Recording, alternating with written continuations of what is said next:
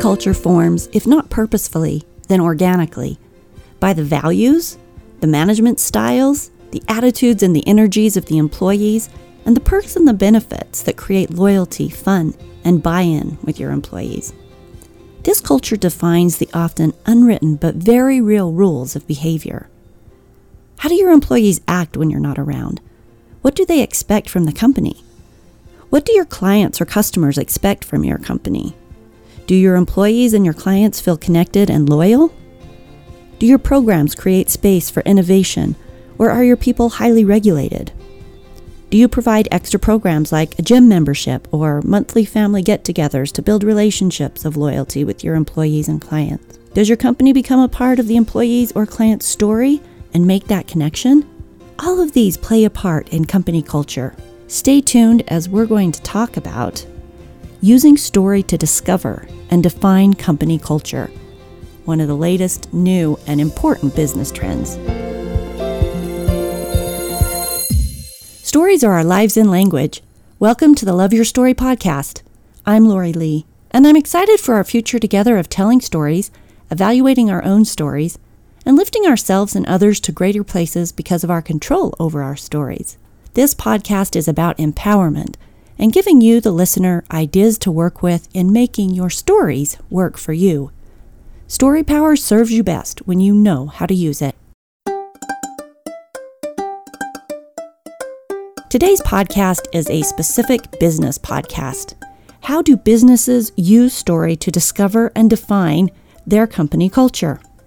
I'm going to start with a couple scenarios. John sat at the table with his head in his hands. He'd recently taken over the marketing department of his mortgage company, and he was trying to figure out what he was doing wrong. He posted on Facebook, Instagram, Twitter, all the spaces they felt that they could reach their customers, but they weren't really getting much response or interaction. How could he improve the interaction with his potential clients? Scenario 2. Jillian had just been put in charge of a sales team. She knew that each team was like family here at ABC, and she was now the new leader. How was she going to set up her team dynamic? How was she going to create camaraderie, action, and a highly motivated team? Scenario 3. A bright and shiny window company had been around for 20 years. They were well established and had their way of doing things. And now suddenly, when they were trying to hire people, they were hearing things like, "What's your company culture?" What is company culture? How were they going to create it? And frankly, why should they care? Today on this podcast, we're going to talk about what company culture is. We'll define it. And then the reasons that you want to define and create your company culture on purpose. Why you want to use story as the tool for defining and communicating your company culture. So first, what is company culture? For companies who are bent on growth and movement into the future, having great company culture is no longer an option. It's a must. Today's workforce looks closely at company culture when they're deciding where to stake their future and who they want to work for. And the most effective companies are taking this seriously. In 2015, Entrepreneur Magazine published an article titled 10 Examples of Companies with Fantastic Cultures. I want to share a couple examples of these companies and what their company cultures were so that you can get a look at what I'm talking about. The first one is Zappos. Zappos has become almost as well known for its culture as it is for the shoes that it sells. And one of the things that it's most well known for is fabulous customer service. This starts with who they hire and how they communicate to them what they want. So Zappos starts with a cultural fit interview. This carries half the weight of whether or not the candidate is even hired. And if by chance there's a faux pas and they hire someone who doesn't fit in with the company culture, they offer them a $2,000 stipend to quit after the first week of training. This focus on the importance of company culture is what helps them create the really positive company culture that they have going. They also provide great benefits and a workplace that's fun and dedicated to making customers happy. All of that fits in as a part of it. And they're a great example that when you get company culture right, great customer service and brand recognition happens on its own. The second company I want to share is Southwest Airlines. The airline industry, especially as we've seen lately, is often mocked for grumpy employees and poor customer service. But Southwest Airlines bucks those trends. And the way that they do this is that they empower their employees with a vision of great customer service, and then they give them permission to go the extra mile to make customers happy. They allow them to be innovative. I saw this firsthand when I was riding on Southwest Airlines, and the steward that got up to make the announcements actually did it in a rap.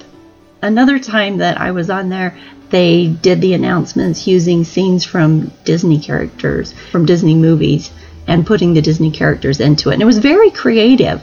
And I remember thinking at the time, I wonder if they're just doing this because they like to do it or if it's a company-wide thing. But after reading this article, I think that it was the innovation of the employees because they were empowered to be creative and to help the clients who were flying on the plane have a better experience that this was brought up. And it was very powerful. We went from a bunch of people crammed into a small space trying to tolerate one another to people laughing and smiling and making exchanges and just enjoying what the steward had done. The third company I want to mention is Twitter. Employees of Twitter can't stop raving about the company's culture. The rooftop meetings, the friendly coworkers, and a team-oriented environment in which each person is motivated by the company's goals have inspired praise inside and outside the company. Employees of Twitter can also expect free meals at the San Francisco headquarters, yoga classes, unlimited vacation time for some. These and many of the other aspects of it really help build a space that employees love working in. They particularly claim that they love working with other smart people. Workers rave about being part of a company that's doing something that matters in the world, and that nothing gets left undone because everyone is working together as a team. These companies that are thriving are building their culture on purpose. But let's talk about why you want to do this on purpose.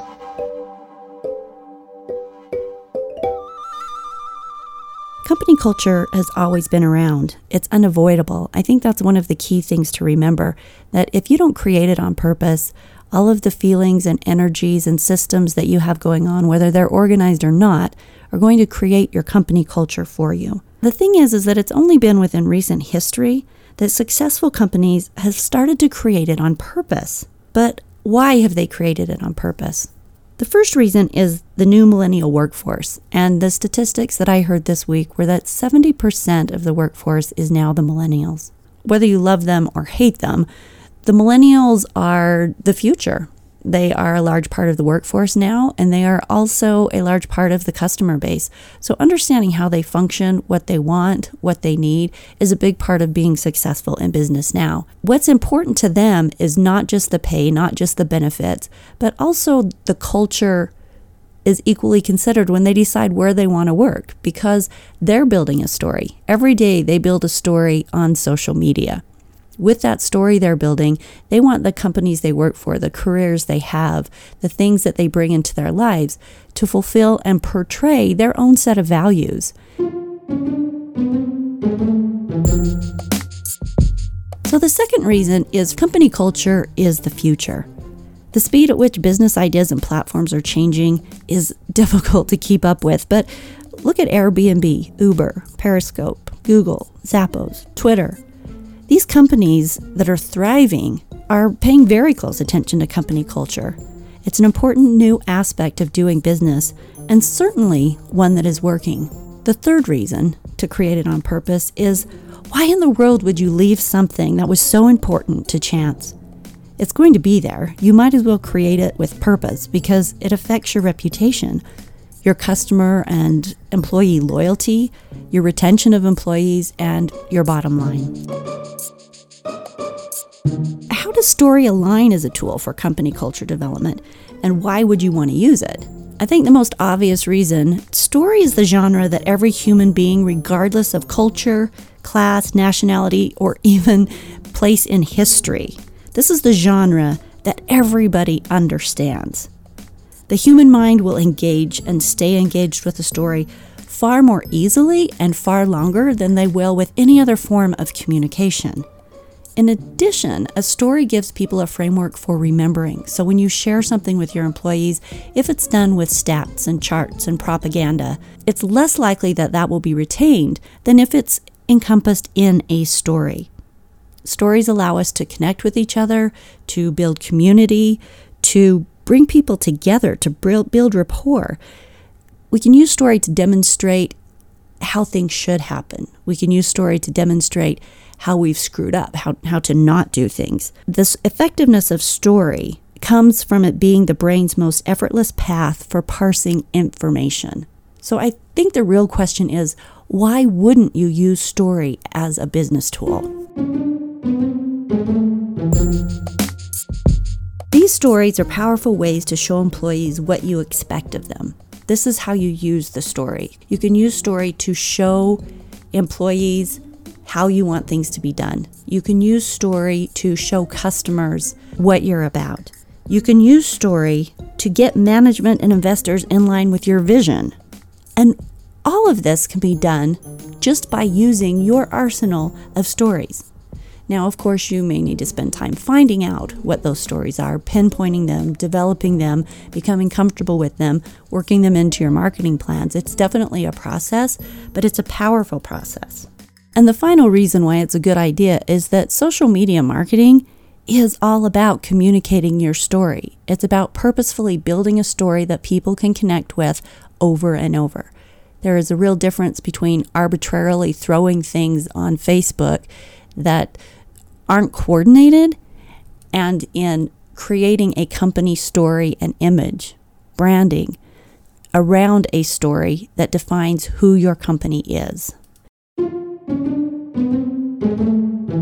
So there are 3 types of stories that I want to suggest that you use. And I've mentioned these in another podcast, so you can go back and refer to that podcast to get more information on it.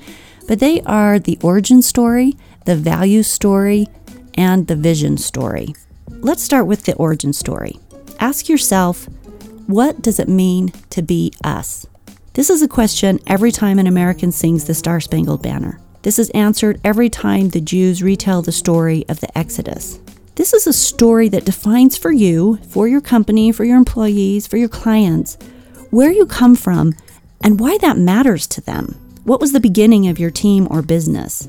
What was true at the beginning of the organization that is still true today? I'm going to give you an example. So, the origin story from Starbucks. Once upon a time, there were 3 students at the University of San Francisco who became friends. One became an English teacher, one a history teacher, and one a writer. In 1971, they met a man named Alfred Peet, who showed them his special coffee roasting technique. And the 3 decided to start a company that sold high-quality coffee beans and equipment. They named their company after the first mate in the Moby Dick story, and they threw their fortunes in together for better or for worse because they found a quality product. That's what we're about, they say. That's what we've always been about. Quality coffee. A quick peek into what a value story is. The question to ask yourself is, what does your team value? Are you a team that focuses on quality, on customer service, on speed of the deal, on hassle-free, on innovation? To keep these values from ringing hollow in your ears and in your clients' ears, to keep there from bringing a disconnect between your stated value and your actual values, have these stories ready to back them up. So these are the how stories of your team. These are the stories that set behavioral boundaries for people on your team. So one example of that is Etsy. Etsy uses stories, and this is an example of using stories to sell product. Etsy's value is in providing products that are handmade, things that are custom. So on Etsy, the platform is built on people's desire to build one-of-a-kind items instead of mass-produced goods. And the site's most successful vendors don't just have pretty photos and elaborate product descriptions.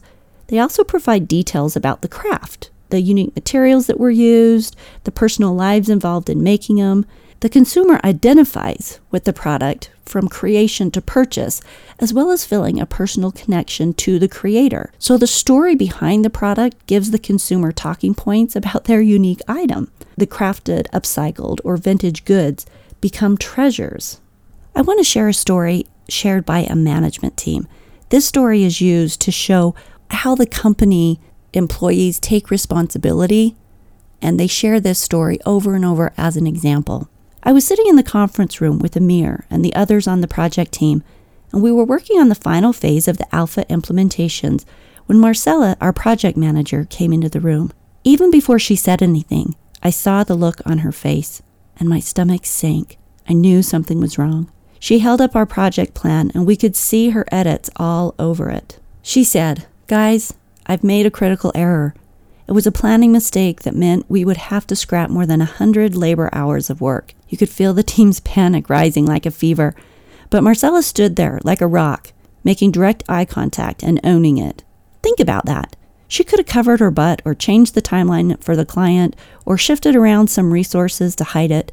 But instead, she had the conviction to face us within minutes of discovering her mistake. And just as amazing, the team immediately supported her. No blame or finger pointing. The reason, he said, I'm telling you this story is I've worked in places where everyone covers their butts, and people who make mistakes get dogpiled.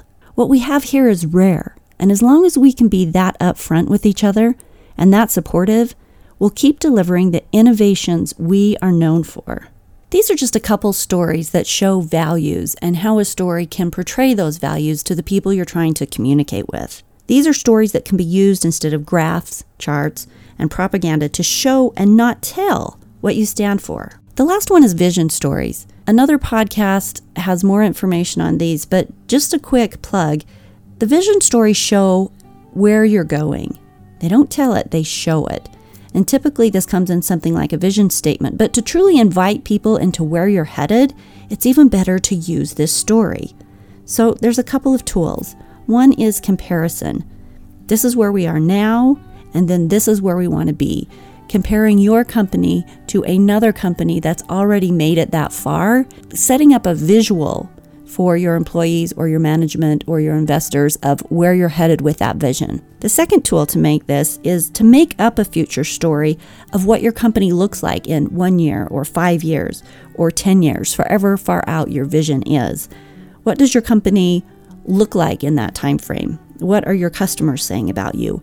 What growth have you seen? What's your competition saying about you? What looks different? And create that story and then share it often so that people get on board with that vision, so that everybody is working toward that same vision. So what does it look like to utilize these stories in real life management? The first step is that you have to find them. The second step is that you use them in sales meetings to show your employees what's expected. You use them in management meetings to illustrate what's expected of management and to define what the company stands for. You use them in marketing campaigns to show your clients what you're about. You use them on your websites and in your videos and on your social media to define your values, to highlight to your customers, and to sell your products. You can also use stories to actually focus on things that your customers have done, or to focus on social involvement that you have had to tell the story of those engagements. Have a set of stories available that show your company culture in action. So get excited. Start digging through the stories that have accumulated while you've done business. Stories of successes, stories of failures, stories that show your values. And you can even start recording new stories as they happen, deciding later how you might use them, kind of starting a story repository. Our stories are powerful tools that we can learn to work into almost every aspect of business. And if any of you are sitting there saying, wow, I don't know where to start, I wish someone would help me figure out my stories and how to use them, I'm happy to work with you on a consulting basis. Just reach out and let me know. Thank you for tuning in to the Love Your Story podcast. I hope all you business leaders out there got something valuable out of today's cast. And go to www.loveyourstorypodcast.com and share this with another business leader that you think might gain something from it. Subscribe, rate, and review the podcast on iTunes or wherever you listen. Thanks for being here.